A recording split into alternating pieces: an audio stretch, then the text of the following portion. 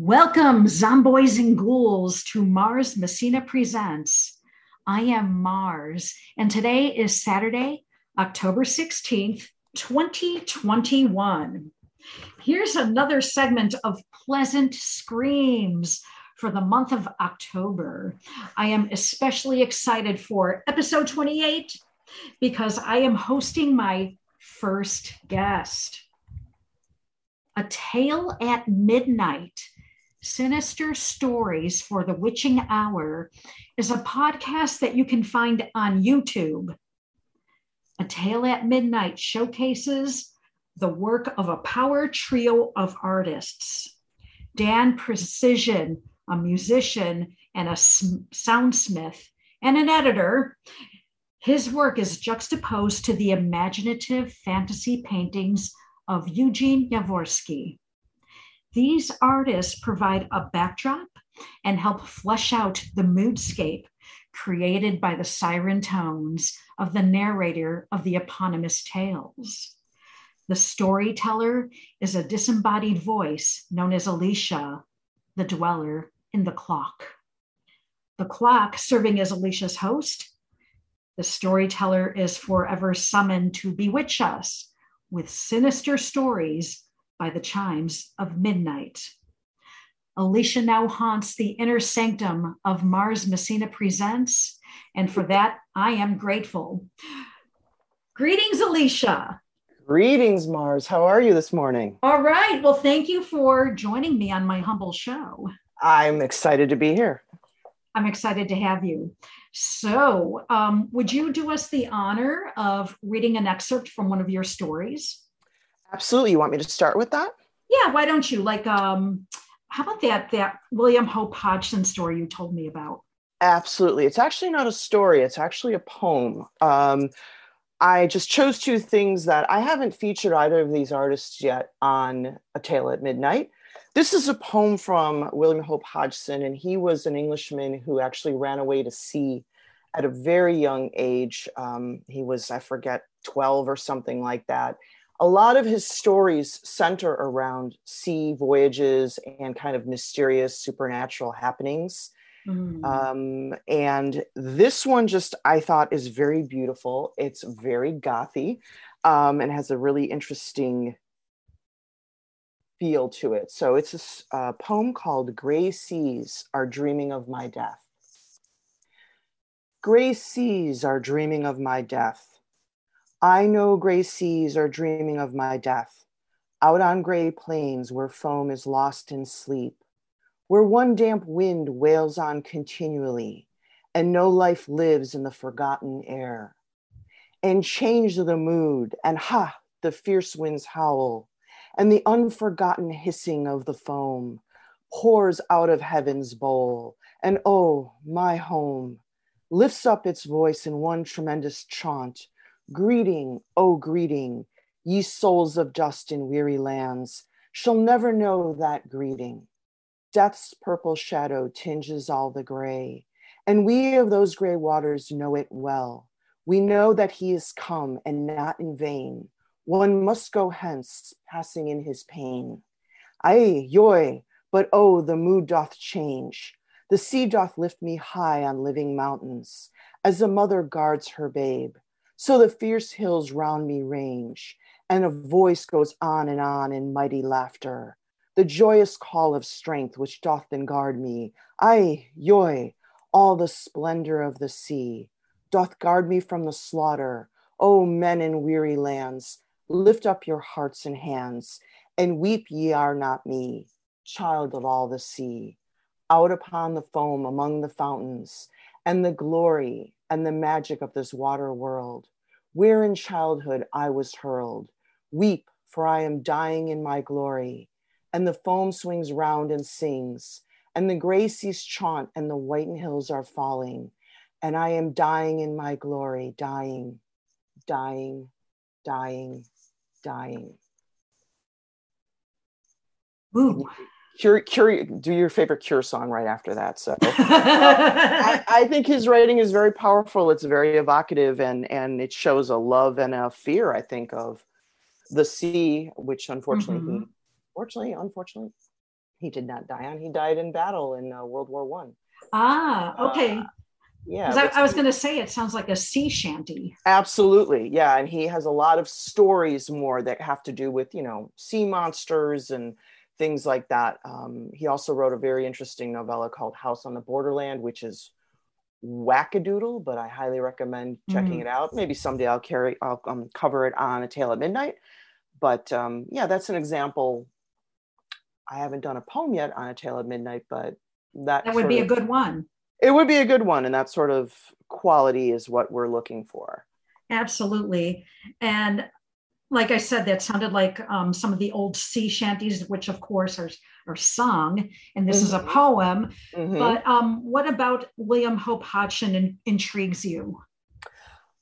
He was really one of the things that you notice if you look him up. He's a very, very handsome man. He's not a very large, a figure model. So this is like late 19th century, early 20th century. So I think this is after he's been on the sea because he was not a very large person and because he was handsome.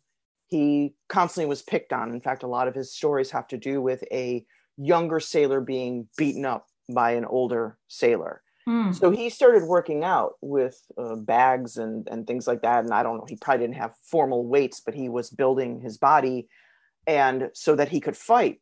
When he left the sea, I think he was 22, he opens a bodybuilding school Mm. in I think it was Brighton, England. Don't quote me on that. And he is encouraging probably just men at that time in 1899 to come to work out. He trains the police force there. In fact, there's a point where Harry Houdini comes to the city and he's the one who puts the manacles on Harry Houdini because Harry Houdini, obviously Oh, being a famous magician known for being an escape artist, he was not able to escape from William Hope Hodgson's manacles. And he said, oh, he put them on too tight and he hurt me and things like that. So I wow. thought that was kind of Wow. interesting. But he had a really dynamic life. When that failed, he did other things, was writing articles, and then somehow got into what I would call now weird fiction, or I don't know if you want to call it horror fiction or whatever. And yeah, and the fact that he joined the army for England, he's an Englishman, and was wounded, was thrown from a horse and broke his jaw, and they Oof. honorably discharged him, and he still went back and ended up dying Mm. in battle. So he was just had a really interesting dynamic life. But I discovered him through this lovely book I have here called Adrift on the Haunted Seas, which of course has a quote from H.P. Lovecraft. Oh, So okay. because H.P. Lovecraft is such a huge uh, person in weird fiction, it was like, what's this? This is interesting. And he Wow. didn't read it till much later in life, but he is an author that has some really interesting style and an interesting subject matter. I haven't found anyone else that's writing about traveling on the sea in wooden ships, right? Right. Right. So, yeah, Yeah. In fact, I'm going to be looking him up after our show today. cool. Yeah. But let's switch gears a little bit because I want to hear about you as a storyteller. So could you tell us about your storytelling and production process from the moment you choose a story right up through the moment that you publish a recording? Absolutely. So, a lot of this work happens because of the help of the sound, specifically because of the help of Dan.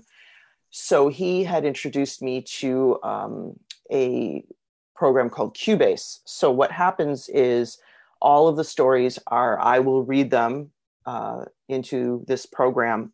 And so I'll usually do 2 to 3 takes on the story, depending on how it goes. And then I do the initial editing between the takes. Sometimes it's really easy. Sometimes you're just simply trimming out uhs and ohs and breaths and the cat meowing in the background or something. And sometimes it's a little more involved when you're reading a lot of these stories. And I tend to focus on a lot of fiction from the mid to late 19th century to, I would say, early 20th century. Right now, I've been mostly working with things that are in the public domain. I'm not opposed to covering newer stories, but I kind of don't want to trot on anybody's Yeah, toes there. I hear you. So, yeah.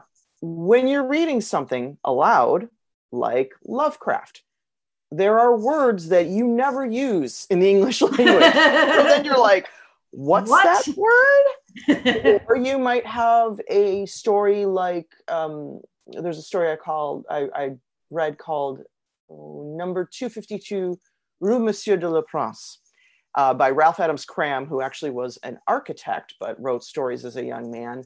That story has French, because it takes place in France. Mm-hmm. It's also got some Spanish. It's got some German. Of course, you're going to have to crank out some Latin. I don't speak these languages. Right. So and then you have to practice accents too. Well, luckily, for the most part, it's simply been a word here or there. And so I will look it up and try and find a native speaker saying the word and try to imitate it to the best of my ability. Mm. So that's part of the thing with the editing process, is how well, that's what's going to usually trip me up, is the foreign language or the difficulty of the sentence structure, if it's very long and draggy, or just the words that are chosen. So then Gotcha. I will go through, edit the best takes together, and then compress that and send that off to Dan, who will then kind of go through and try and clean up things, like if there's any other little breaths or any things that need to be adjusted. I'm glad to say that he has said in the past year that I've become better at it, so he has to clean up less. Oh, good. Good. And then he goes and creates original music. Sometimes we do sound effects. It depends on the story and how spare we want it to be. I really enjoy his music. I've had some people state that they like it, they don't like it. I think that people who are perhaps hard of hearing have a harder time hearing my reading when there is music. So that's something I'm like, oh, maybe we'll do some more that don't have the music. But I really enjoy it, and I think it enhances the story. I absolutely, yeah. I was just going to say, I absolutely agree. There is something about there's a trilogy here, the three of you, that creates a mood. And I happen to like his music and Eugene's art. It's the subject matter is grim, but this guy does not shy away from color. And I appreciate that. Like there's these vibrant blues and oranges and yellows, whereas you're expecting maybe black and red and not much else. Well, Eugene's work is very much influenced by sort of a lot of the artists that worked on the original Dungeons and Dragons. Obviously, there are a lot of amazing artists, people like Larry Elmore, and of course, while he did not work for Dungeons and Dragons, you just look at someone like Frank Frazetta and his use of color and things, and it's a very vibrant palette. And I think that for what we're doing, and obviously sometimes he's using things that he's simply drawing. He's doing a simple pencil sketch, and then it's sometimes being enhanced through Dan's visual effects, because he does add visual effects to a greater or lesser degree with some stories. Sometimes we are having to simply rely on images that are in the public domain because, as I said, we all have jobs. Eugene's also a working artist, so he does have things that he's getting paid for. So he can only, devote so much time. So then, yes, of course, that artwork is created. If it's a drawing, it might take a day or so. If it's a painting, it's going to take longer because he does work in oils. So that's a bit of a longer process. And then the images are photographed, sent off to Dan. Dan puts it all together, and then we make sure, I really strive to listen to it before I send it to Dan. Once it's done, we listen to it again straight through, trying to clean up any mistakes that may have been made. And then, of course, we put it out. So in the beginning, we were able to do 2 a month, and that became much harder as the stories became longer, and the world sort of got back to, quote, normal. Yeah. Yep. That's what we've been doing. Yeah. A lot of these artistic ventures did happen over the pandemic. Yeah, interesting, isn't it? It really is.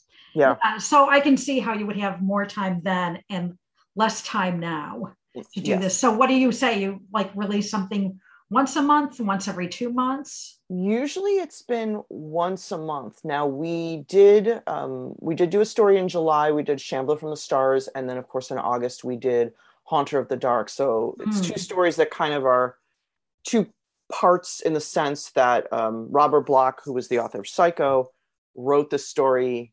he was friends with H.P. Lovecraft when he was a teenager. They had a write. Oh, hello, Alicia. I seem to have lost you. Hold on. I'm here. Good. Okay, continue. All right. So Shambler from the Stars and Haunter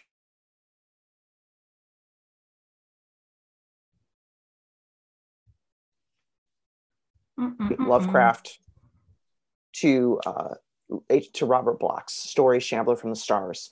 So we did that. We did nothing for September, but coming up now for October, we are going to have a release every week. Nice. We're doing one story, which is J. Sheridan Le Fanu's Carmilla. And Carmilla, if I was to read it from end to end, it would be probably 2.5 hours. Oof. A lot to do is one episode. So we said, hey, we'll do it over 4 episodes. It's a novella, 16 chapters. Every week will be 4 chapters. So it'll vary. Some are longer, some are shorter. And then there's an extra week that I think I may just read a Halloween poem or something, do something very, very short. Mm-hmm. So we did want to do something special to sort of acknowledge our 1-year anniversary. And of course, you know, Halloween and the season and everything.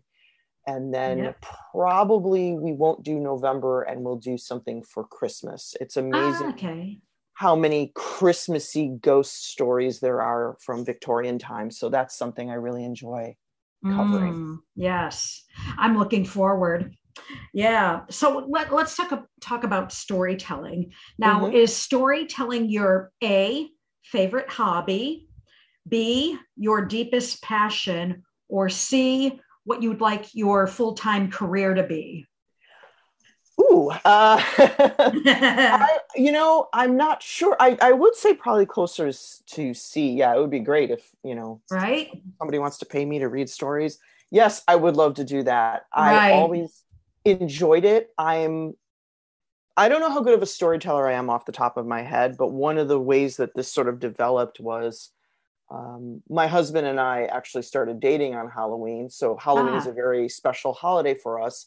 One of the things we would love doing is, as we're waiting for trick-or-treaters, obviously you'll have some scary movie on in the background, but we would sometimes read to each other. Ooh, nice. We would read these stories to each other, and he's like, you should do something with this. So he pushed me a lot and said, you should try this. So we decided to give it a go. And in the beginning, I thought it was just going to be me reading stories. And then Dan got really excited about being part of it. I thought he would help us here and there. And he's been amazing at helping with it. So I think that enhances what we're doing, but it's really pleasurable when you read something aloud. You get a very different appreciation than when you just read it on the page. Tell me, yeah. This a lot, right? Yeah. So that's been interesting. Is sometimes I'm like, wow, I didn't realize how evocative that was. Or sometimes it's also, wow, that author uses a lot of sentences that are very, very long. That's a common thing with mid to late Victorian sort of writers. They write very differently than we do. And it's like, when is this going to stop? And you have to learn how to breathe through it. Yes. Yeah. So yeah, I would love to do this more, but right now it's kind of a very fun hobby. Cool. So let's talk about some of your favorite books. First of all, maybe your favorite childhood book, and then maybe something you're enjoying now as an adult. Oof, that is a good question. As a child, how old are you talking here? Hey, whatever grabbed you, you could have been 5 years old and something could have really taken hold of you that you can't shake, or you could have been 10 years old where you're actually reading. So whatever jumps out at you. Well, I'll tell you something funny about me. I learned to read really early. My grandmother taught me, and I was reading when I was 4. So by the time I got to first grade, I remember they got frustrated with me because I went through all the books too fast. So cool. Like, what to do? So I've been a pretty avid reader my whole life. I would say when I was a young girl, the things that actually influenced me the most were, of course, anything with horses. So things like Walter Farley's The Black Stallion series, things like any books by Marguerite Henry, like, Misty of Chincoteague. I don't know if I'm saying that right. Black Gold, King of the Wind. I adored those books. Mm. And obviously I didn't discover things like, weird fiction till much later in life. What I'm reading right now, I'm always reading things to think about what I'm going to possibly cover for the stories. Sure. I would say the last thing I've been reading, actually, I'm going to mention something that I just finished. And it is somebody I haven't covered, but I'd like to. And it's an author named Stefan Grabinski, who is a Polish author writing in the early 20th century, who basically was writing weird fiction in his own way. Mm-hmm. Had a very interesting parallel to Lovecraft in the fact that he was not really popular in his own time, kind of died young, died in obscurity. But he has a really interesting take, because I think anytime you read something that's from another culture that isn't your own, there's things that you don't understand because you're not from there, right? Right. It's kind of deciphering the hidden meanings, not just the style of how they're writing, but also what's going on, what's happening in Poland at this time. It's just before World War One. What's going on? They don't exist as a country. Is there like a nationalism that's being interjected in here or whatever? So that was a really interesting read, and I had to go through it. I went through the book. It's a book called The Dark Domain by Mm-hmm. Stefan Grabinski. I cannot remember who the translator was right now because it's translated from Polish. But that was the last thing that I really dove into and really enjoyed. So you really dive in. It's not just a compulsory read. You really, like, something grabs you and you might start researching it. Yes. And when I'm going to cover a story, because like I said, that's been a big focus right now. It has to really, I have to feel an affinity for it. Sometimes someone says to me, oh, you should do this. I'll give you an example. Robert Howard, right? Really Mm-hmm. amazing author of action stories, horrible racist. We're not going to get into that. Right. Right. I mean, that's a whole nother thing that happens with these people. Yep. But his writing is very robust, and it is very, I don't know if I have the chutzpah to cover it yet. And like I said, there is a whole nother issue when you're dealing with these authors because of their personal beliefs. And then there becomes a thing of, do you continue to support someone when you don't approve of what they've said or done in their personal life? I think there's a lot of that going on now. Oh, there's a lot, and it's heartbreaking. Very much so. Yeah, because you're like, Yeah. oh, I used to really like so-and-so, and now I really shouldn't. But Right. Robert Howard is someone that I don't know if I'll ever cover, even though I think he does some interesting, weird fiction. I'm sorry, I forgot what your question was, and I feel like I'm about to meander. That's okay, because it was more about research and how deeply you dive in. Most of my research is simply done online, which take it for what it is. In fact, there's one of the stories that we released, The Night Wire, and I had gotten some information from a website. And it was interesting because I had a reader, a subscriber on the YouTube channel that was like, hey, they don't think that this is the right guy. Like, this person happened, this person, the story, The Night Wire, was the only story, I believe, written by this author, and they're trying to figure out who he is. And so I had gotten this information from a website, and then it sort of seems like it was redacted. Like, when I went back to the site, it was redacted. So I probably should adjust that on my on the YouTube channel, but it's hard. Like, I don't go to a library and go and delve in that way. You know what I'm saying? I do give a little bit of information if you look at every one of our stories on the YouTube channel, A Tale at Midnight. I do try and give you a little information about the author's name, their full name. They often use initials, roughly when they lived, so you have a concept of when the story was written, and maybe a little bit about them or about the particular story, because I think sometimes context is everything. Yes. And that's appreciated by the listener. I would hope so, because I know I appreciate it, because sometimes you have something where you're pleasingly shocked. I remember reading a particular story the first time, I'm saying personally, and being like, when was this written?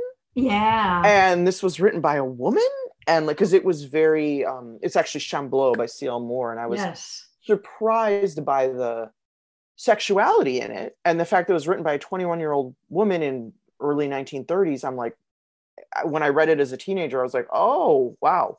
So I think that's an interesting thing, is understanding the context of when is the story from, and does it still work now in the present day. So Gotcha.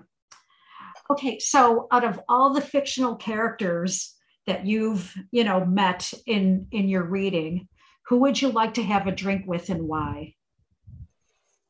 oh.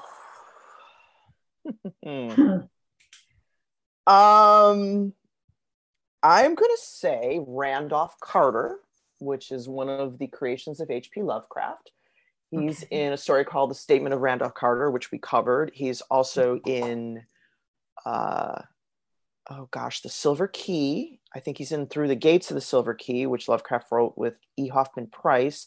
And of course, he's in Dream Quest of an Unknown Kadath, which is an insane fever dream of a story. It's actually a first draft if you read it, I believe. So there's no Mhm. chapters. It's completely crazy. But that character has a very unique life, because while he starts as a mundane kind of, you know, he's like an Igor to the character Yeah. in Harley Warren in Randolph Statement of Randolph Carter, which is set as our first episode. He then kind of goes on and has this very interesting life of his own, where he has another life in his dreams. And I find Mm. that very fascinating, because I, especially when I was younger, had very, very vivid dreams, still do Yeah. sometimes. And I find that interesting, that concept of Lovecraft says something about, why do we consider that the real world is more important than the dream world? And so I would love to talk to the character of Randolph Carter and sort of be like, what have you experienced? What have your dreams opened up for you beyond the mundane existence of day-to-day life? Hmm. So, what do you think about that then? The dream life. Do you think it's as important as so-called reality? For me personally, I would say yes, because what's interesting is that when you're a child, and like I said, I would have these very vivid dreams and they were kind of crazy or whatever. And you grow up, right? You finish school and then you go out and you find your career. And real life, let's be honest, is kind of crushing, right? Yeah. Yeah. You go through and you do something for money, to pay for the roof over your head, to pay for food, to pay for whatever other niceties you might like. And usually the thing that you do is not pleasurable to that extent. And I imagine that even if you are a working artist, let's say you're an actor, let's say you're a very successful actor, and you still have to pay your bills. Your bills might be higher than mine, but sometimes you see an actor and you go, wow, why did they do that dumb movie? Because they got to pay their Yeah. bills. So that spark that had them acting in front of their siblings as a child, and maybe doing musical theater in high school, and maybe doing whatever they did when they got through college and everything, you still have to have the reality of life. And the beautiful thing about dreams is, first of all, they're crazy, so you don't know what's going to happen. And I don't particularly think that, this is just me, that I can control them or anything like that. That's not what I'm speaking of. I just find them very enriching, and sometimes that kind of cleanses your palate and makes you feel better or worse. There's scary, Mhm. terrible dreams, right? You wake up and you're like, oh my gosh, I feel terrible all day or something like that. But that's okay. It's what an interesting thing that happens, and can kind of color your day. What happens in your dreams. So Hmm. True. And right now, I'm just, my mind kind of meandered a little bit because I was thinking about some of the dreams I've had. yes, Yeah, and can you use them as, obviously you being an author, can you use them as like a fodder for a absolutely. creation, even if it's not direct? Yes. So Yes. if you're like, oh, I had this dream and I was eating a sandwich and I had nothing on but my shoes or da da da, whatever nonsense, whatever crazy. Yeah. But sometimes it can sort of galvanize you into action in some way, or sometimes it's just a dream, and who knows. Right. Yeah. Sometimes it's just a dream. Right. True. Now, going off that last question, what Mm-hmm. real life person, not dream, not fictional, and not family or friend, but what real life person would you like to have a drink with and why? Okay, so let me ask you this. Do you want me to stay into the realm of authors in weird fiction, or does that not Whatever. matter? It doesn't matter. Does not matter. What is Alicia feeling here? Gosh, I don't, off the top of my head, I'm a little bit stumped Okay. because until it's very hard when you have an image of what you think someone is, right? You're like, Yeah. oh, I think that's a fascinating person. And then you you might meet them and be like, oh, it's kind of like this. Yeah. So you know what? Can I ponder that and perhaps answer that question a Absolutely. little bit because I don't have a good answer to that. I'm That's sorry. cool. That's cool. That's cool. Yeah. Again, sometimes dreams are more interesting than real life. I find that what do they always say? Don't meet your heroes, because Uh-huh. because no matter how talented somebody is, we all have feet of clay. We all are human beings. We have Yeah. good and bad things. So I need to ponder that in a little moment. Yeah. Yeah. Put that on the Put back that in back burner. burner. Yeah. So, okay, then I'm going to ask you this. What kind of catharsis do you achieve by doing A Tale at Midnight? I like sharing these stories with people. Now, mostly I'm guessing that the people that are finding it are already aware of these authors. What I find great is I've had with some of the stories, someone will comment and say, I never read this story before. I didn't know this author. And to me, because time marches on, and there are many, many talented authors at this time in the realm of weird fiction and horror and things like that. And I think absolutely we should acknowledge them too. Mm-hmm. But what makes me sad is when things get forgotten. Yeah, everybody knows H.P. Lovecraft, everyone knows M.R. James, but then you talk about people who are lesser known, and it's like, wow, they were really talented and they didn't get acknowledged because their style fell out of fashion. Maybe they were a woman, maybe they were Mm-hmm. this, that what for whatever reason. So Manly Wade Wellman is a really interesting example. I've covered two of his stories and he's an excellent author, but people don't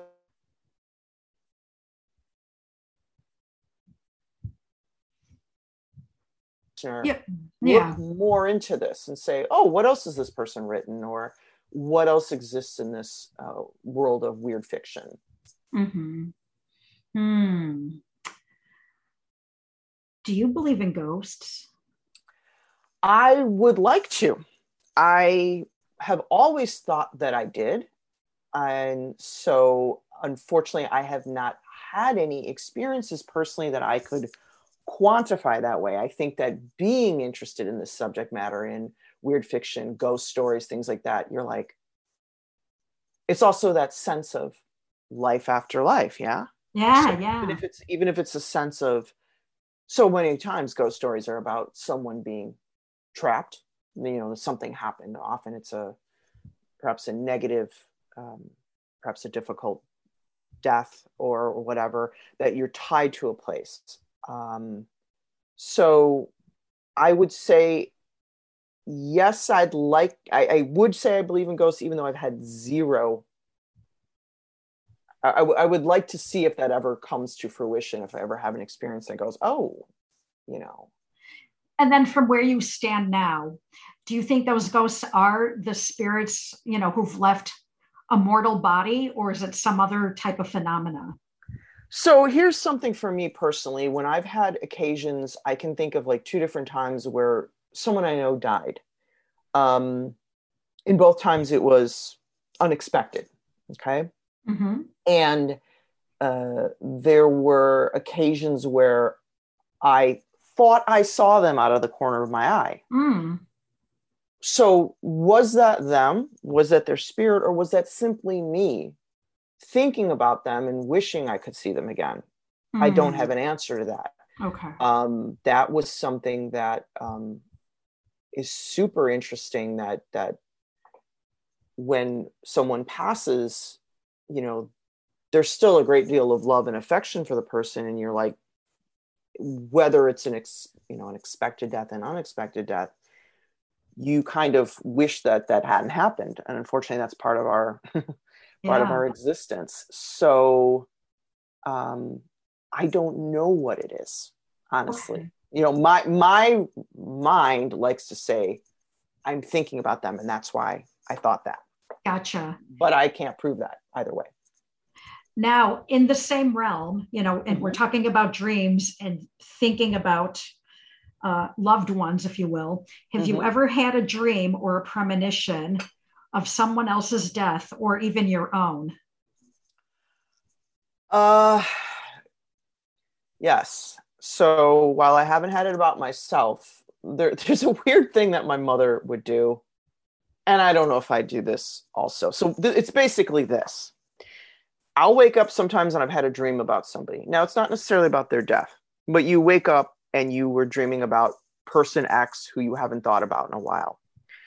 And sometimes suddenly that person will call you or you'll call them and they'll say, oh, I was thinking about you. Now, were they really? Or did they just happen to say that? Right. Sometimes it is a case where I recall there was a point, this is about my mother, where we were in Europe visiting family. And she said, oh, I was dreaming about Mrs. Martins, who was a neighbor of ours, who was elderly. And that's all she said. And when we got back, we found out that she had passed away. Now, I don't know.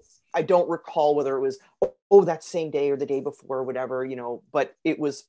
And I don't recall the woman being ill. She was just well in her late 80s or early 90s. So again, not unexpected. That kind of weird stuff has sometimes happened. I'll tell you an interesting one. I remember that happened to me once. Yeah. Well, although it's one of those weird things where it's not direct. I was going to school downtown and I had to take a bus and then the L and another bus usually to get to school. And I woke up with a very vivid dream that there was a train in the station, underground, railway, underground subway. And another train came in and didn't stop and ran into the first one. And it was carnage and everything. And I was so freaked out, I refused to go to school that day. I was like, no, I'm not going. Now, that day, there was an accident. It was not on the line that I would have been on. So in other words, it would not have affected me in the least. And thankfully, it was minor. A train did kind of go in a little faster than usual. It bumped a train in front of it. There were some minor bumps and scratches. No one was hurt. It was not the carnage of my dream. But I remember being like, that's interesting. Yeah, and like synchronicity. Yes. And I was maybe 19 or something. And I just remember. So I am very superstitious that way. In other words, if I had a dream and it's very direct with something, I may avoid a situation because I'm like, I don't know what's going on there, but let's not do it. So it's not that I've directly dreamed about so-and-so and they've died, but I do have dreams about people that sometimes involves them suddenly, reaching out to me. Or sometimes I've reached out to them. So you have to consider that too. It's a two-way street. So no, thankfully I have not dreamed about my own death. So well, that's not a bad thing. No. but what does scare you? What scares you? The uncertainty of the world, the chaos of the world. Yeah. It being right now, September of 2021, obviously we just had the 20-year anniversary of 9/11. And I've been watching a fair amount of that. And one of the things that strikes me is you're talking about people going to work, right? Just like you do, I do. So I'm not saying it's fair or right, but when you're talking about, I'm in the military, there's a huge risk, right? That is involved with that. Perhaps I am a a first responder, or what there are certain careers, I'm a firefighter, I'm a person who fights wildfires. There are certain risks that are involved. You expect that. Of course, there's risks with everything, but you don't think about the fact that, I'm driving I go to work and this horrible thing happens. And even going back to something like the Oklahoma City bombing, I remember that because so often these things happen right in the beginning part of the day. Mm-hmm. You know me, anyone who knows me, I'm always late. If you tell me to meet you somewhere, tell me a half hour before. Right. Because I am habitually terrible, running behind, just awful about that. And I sometimes think about that. The day when the Oklahoma City bombing happened, I was working in an office building, which was very similar to it. And of course I was late, and I thought about that. I'm like, that's really interesting. Like, I obviously, I'm not in any way saying that if you are earlier on time, this is not anything, this is horrible that these things happen, but it's something that, that scares me, is that whole sense of chaos in the world. When you're walking down the street and what happens, you get random bus, right? Yeah. So that to me is, I think that's one of the reasons I love ghost stories, weird fiction, things like that, because you know what?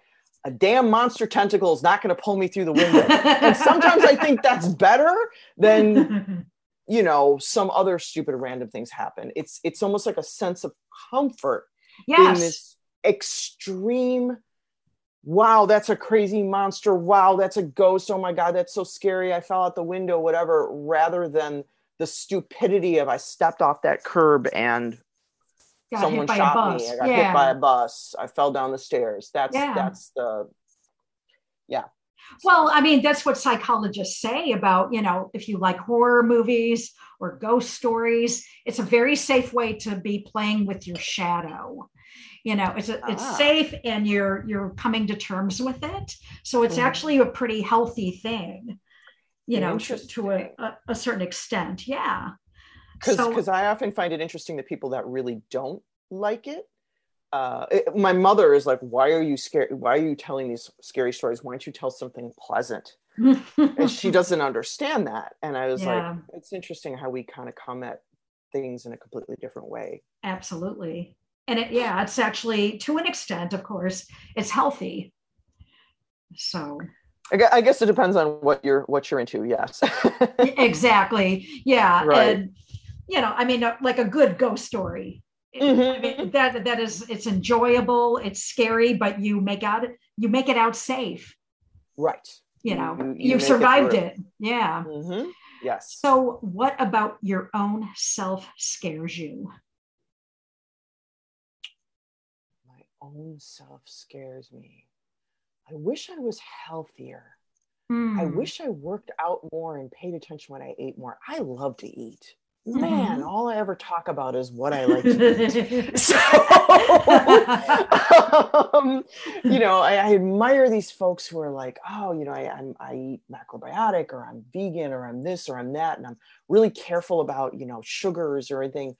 I've tried to be better as I'm getting older, but I wish I was better about my health. Wish I do more cardio. And what stops you from laziness? Healthier? Okay, it's pure laziness. Yeah, laziness. It's much easier to, I'm going to do what I'm used to doing, right? Habits are so hard to break. So you have a habit of like, well, what do you eat? What kind of foods do you eat? What kind of exercise do you do? And then to say, okay, I need to maybe I need to start running, or maybe I need to, like I said, go vegetarian, or do this or that.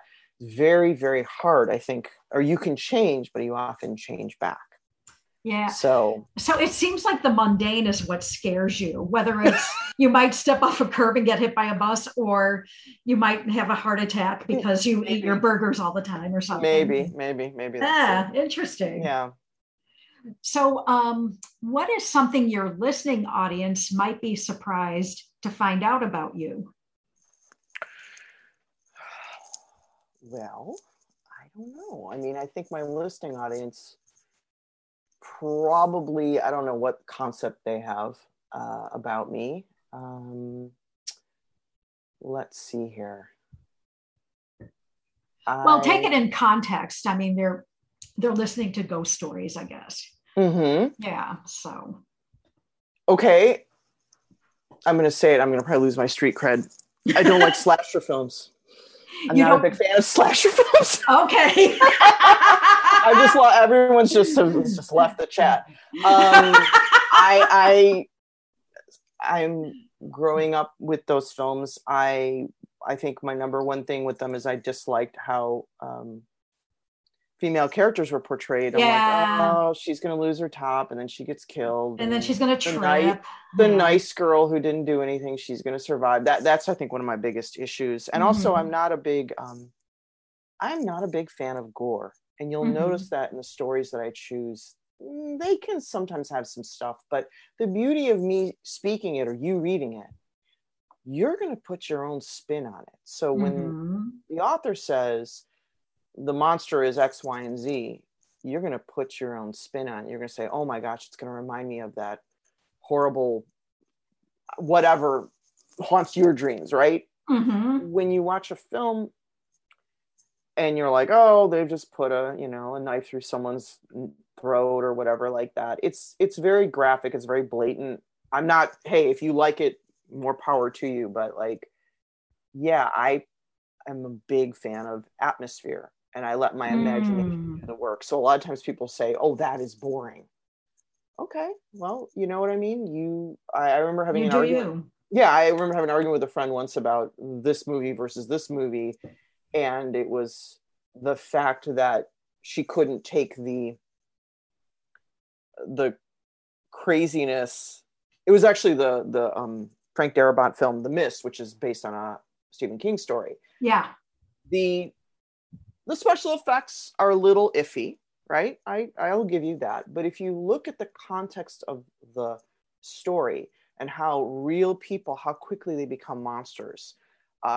Spoilers here, so fast forward if you have to, if you haven't seen The Mist or anything, the people turn on somebody. Yeah. They kill another human being for no reason other than thinking this, which is an interesting parallel to what happens now, because I think it's what we do. Yeah. Yeah.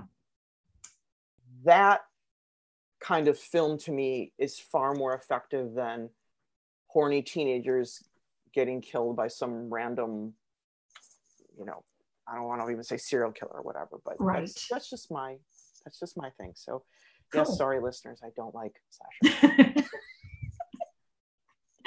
No, I don't think you lost street cred at all. I don't know. Yours is your choices are more I use the word with you with your work. It's atmospheric. Yes. Very much so. I love these atmospheric stories. They really, I enjoy them. Well, Alicia, we are coming to the end of our enchanted hour together. And I know you must return to the underworld to prepare for midnight. Would you please do us another honor and read us one more story? Absolutely. I'm going to read an excerpt. And this is an author that is very important to me. This is the person who got me into weird fiction. It's an author named Tanith Lee. She was a British author. Unfortunately, she passed away just a couple of years ago with breast cancer. She is really unique and has a very interesting concept. She does a lot of, if you look her up, it's amazing how many things she wrote, how many awards she won, and yet she's really very little known. I would like to cover her work, but as she just passed away a little while ago, I don't know how her widower or company that owns the rights would feel about it. But I'm going to read an excerpt now because I really encourage anyone to check her out. Trigger warning, she does write quite a bit about rape in different contexts. I don't know why. So it does come up in stories, not in this one, but if that's something that triggers you, please be aware of that as you're going through her books and pick and choose maybe. But this is a story from a collection called Dreams of Dark and Light by the great short fiction of Tanith Lee. This is a book that I found in my library when I was a teenager, and this is what started me on my journey to weird fiction. And this is from a story called A Room with a V. So obviously vie being the French word for life. Mm-hmm. In the womb, it was warm and dark, a warm blood dark. Rhythms came and went, placid and unending as the tides of the sea. The heart organ pumped with a soft, deep noise, like a muffled drum. How comfortable and safe it was. But when am I to be born? Caroline wondered. Never, the womb told her, lapping her, cushioning her. Caroline kicked out. She floated. She tried to seize hold of something, but the blood-warm cocoon was not to be seized. Let me go, said Caroline. Auntie Sarah, I'm all right. Let me go. I want to, please. Her eyes were wide and she was sitting up in her holiday bed. She put out her hand spontaneously towards the light and touched the knife she had left beside it. The room breathed regularly, deeply. Caroline moved her hand away from the light switch and saw in the darkness. This is ridiculous, she said aloud. The room breathed. She glanced at the window.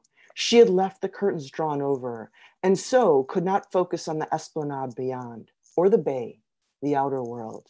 The walls throbbed. She could see them. She was being calm now and analytical, letting her eyes adjust, concentrating. The mammalian milky smell was heavy, not precisely offensive, but naturally rather horrible under these circumstances. All right, she said. All right, then. She turned to the wall behind the bed. She reached across and laid her hand on it. The wall. The wall was skin. It was flesh, live, pulsing, hot, moist. It was. The wall swelled under her touch. It adhered to her hand eagerly. The whole room writhed a little, surging towards her. It wanted, she knew it wanted, to clutch her to its breast. Caroline ripped her hand from the flesh wall. Its rhythms were faster and the cow-like smell much stronger. Caroline whimpered. She was flung backwards and her fingers closed on the vegetable knife, and she raised it. Even as the knife plunged forward, she knew it would skid or rebound from the plaster, probably slicing her. She knew all that, but could not help it. And then the knife thumped in, up to the handle. It was like stabbing into meat. She jerked the knife away and free, and scalding fluid ran down her arm. I've cut myself after all. That's blood. But she felt nothing. And the room was screaming. She couldn't hear.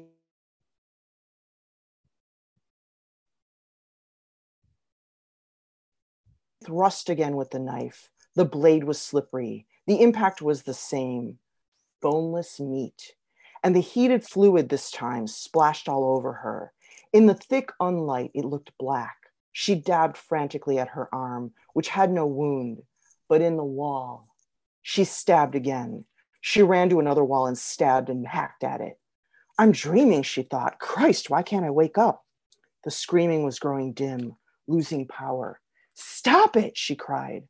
The blade was so sticky now she had to use both hands to drive it home. There was something on the floor, spreading, that she slid on in her bare feet. She struck the wall with her fist, then with the knife. Oh, Christ, please die, she said. Like a butchered animal, the room shuddered, collapsed back upon itself, became silent and immobile. Caroline sat in a chair. She was going to be sick, but then the sickness faded. I'm sitting here in a pool of blood. She laughed and the tears started to run from her eyes, which was the last thing she remembered. I'm going to have a hard time going to sleep tonight. Yeah, it's interesting. Not a thing that you would imagine, right? The horror of stabbing a living room. So, right. And obviously, if you read the story, there's a greater context there. You might get some of it from that excerpt. Yes. I did want to share that because I think that has to do, very much. It's a beautiful example of weird fiction, of the dream world coming into contact with the real world. Yep. So these are things that have influenced me, and I hope that you check out Tanith Lee and William Hope Hodgson and come on over to A Tale at Midnight and see what else we're doing. Absolutely. I am mesmerized. And I am grateful that you were here today, Alicia. And thank you for being here. And just thank you for being. Mars, thank you so much for inviting me part of this. I really appreciate it. And I've really enjoyed a lot of your episodes and hope you keep going with this endeavor. And we'll put our creativity out in the world, right? Absolutely. And we'll goad each other on. Sounds good. All right. So, ladies and gentlemen, you can find A Tale at Midnight on YouTube. And the music, soundscapes, and post production are done by Dan Precision at Bomb Shelter Recording Studio. And I'm going to include his websites on my Spotify page and also in my social media on those pages. You can also find his music on Bandcamp. On Bandcamp, that's right. danprecision.bandcamp.com. Yes. The original art and logo by Eugene Yavorsky. He also has a couple of, he has a Wix site. So I will post that also on my Spotify and my social media pages. And you can find him on Patreon as well. Yes. And follow A Tale at Midnight at www.instagram.com /A Tale at Midnight. Support A Tale at Midnight at www.patreon.com /A Tale at Midnight. And finally, email A Tale at Midnight at gmail.com. Again, I'm going to list all of this info on my Spotify page and on my social media. So until next week, creep out of trouble, zomboys and ghouls. Alicia will be watching. Buena notte.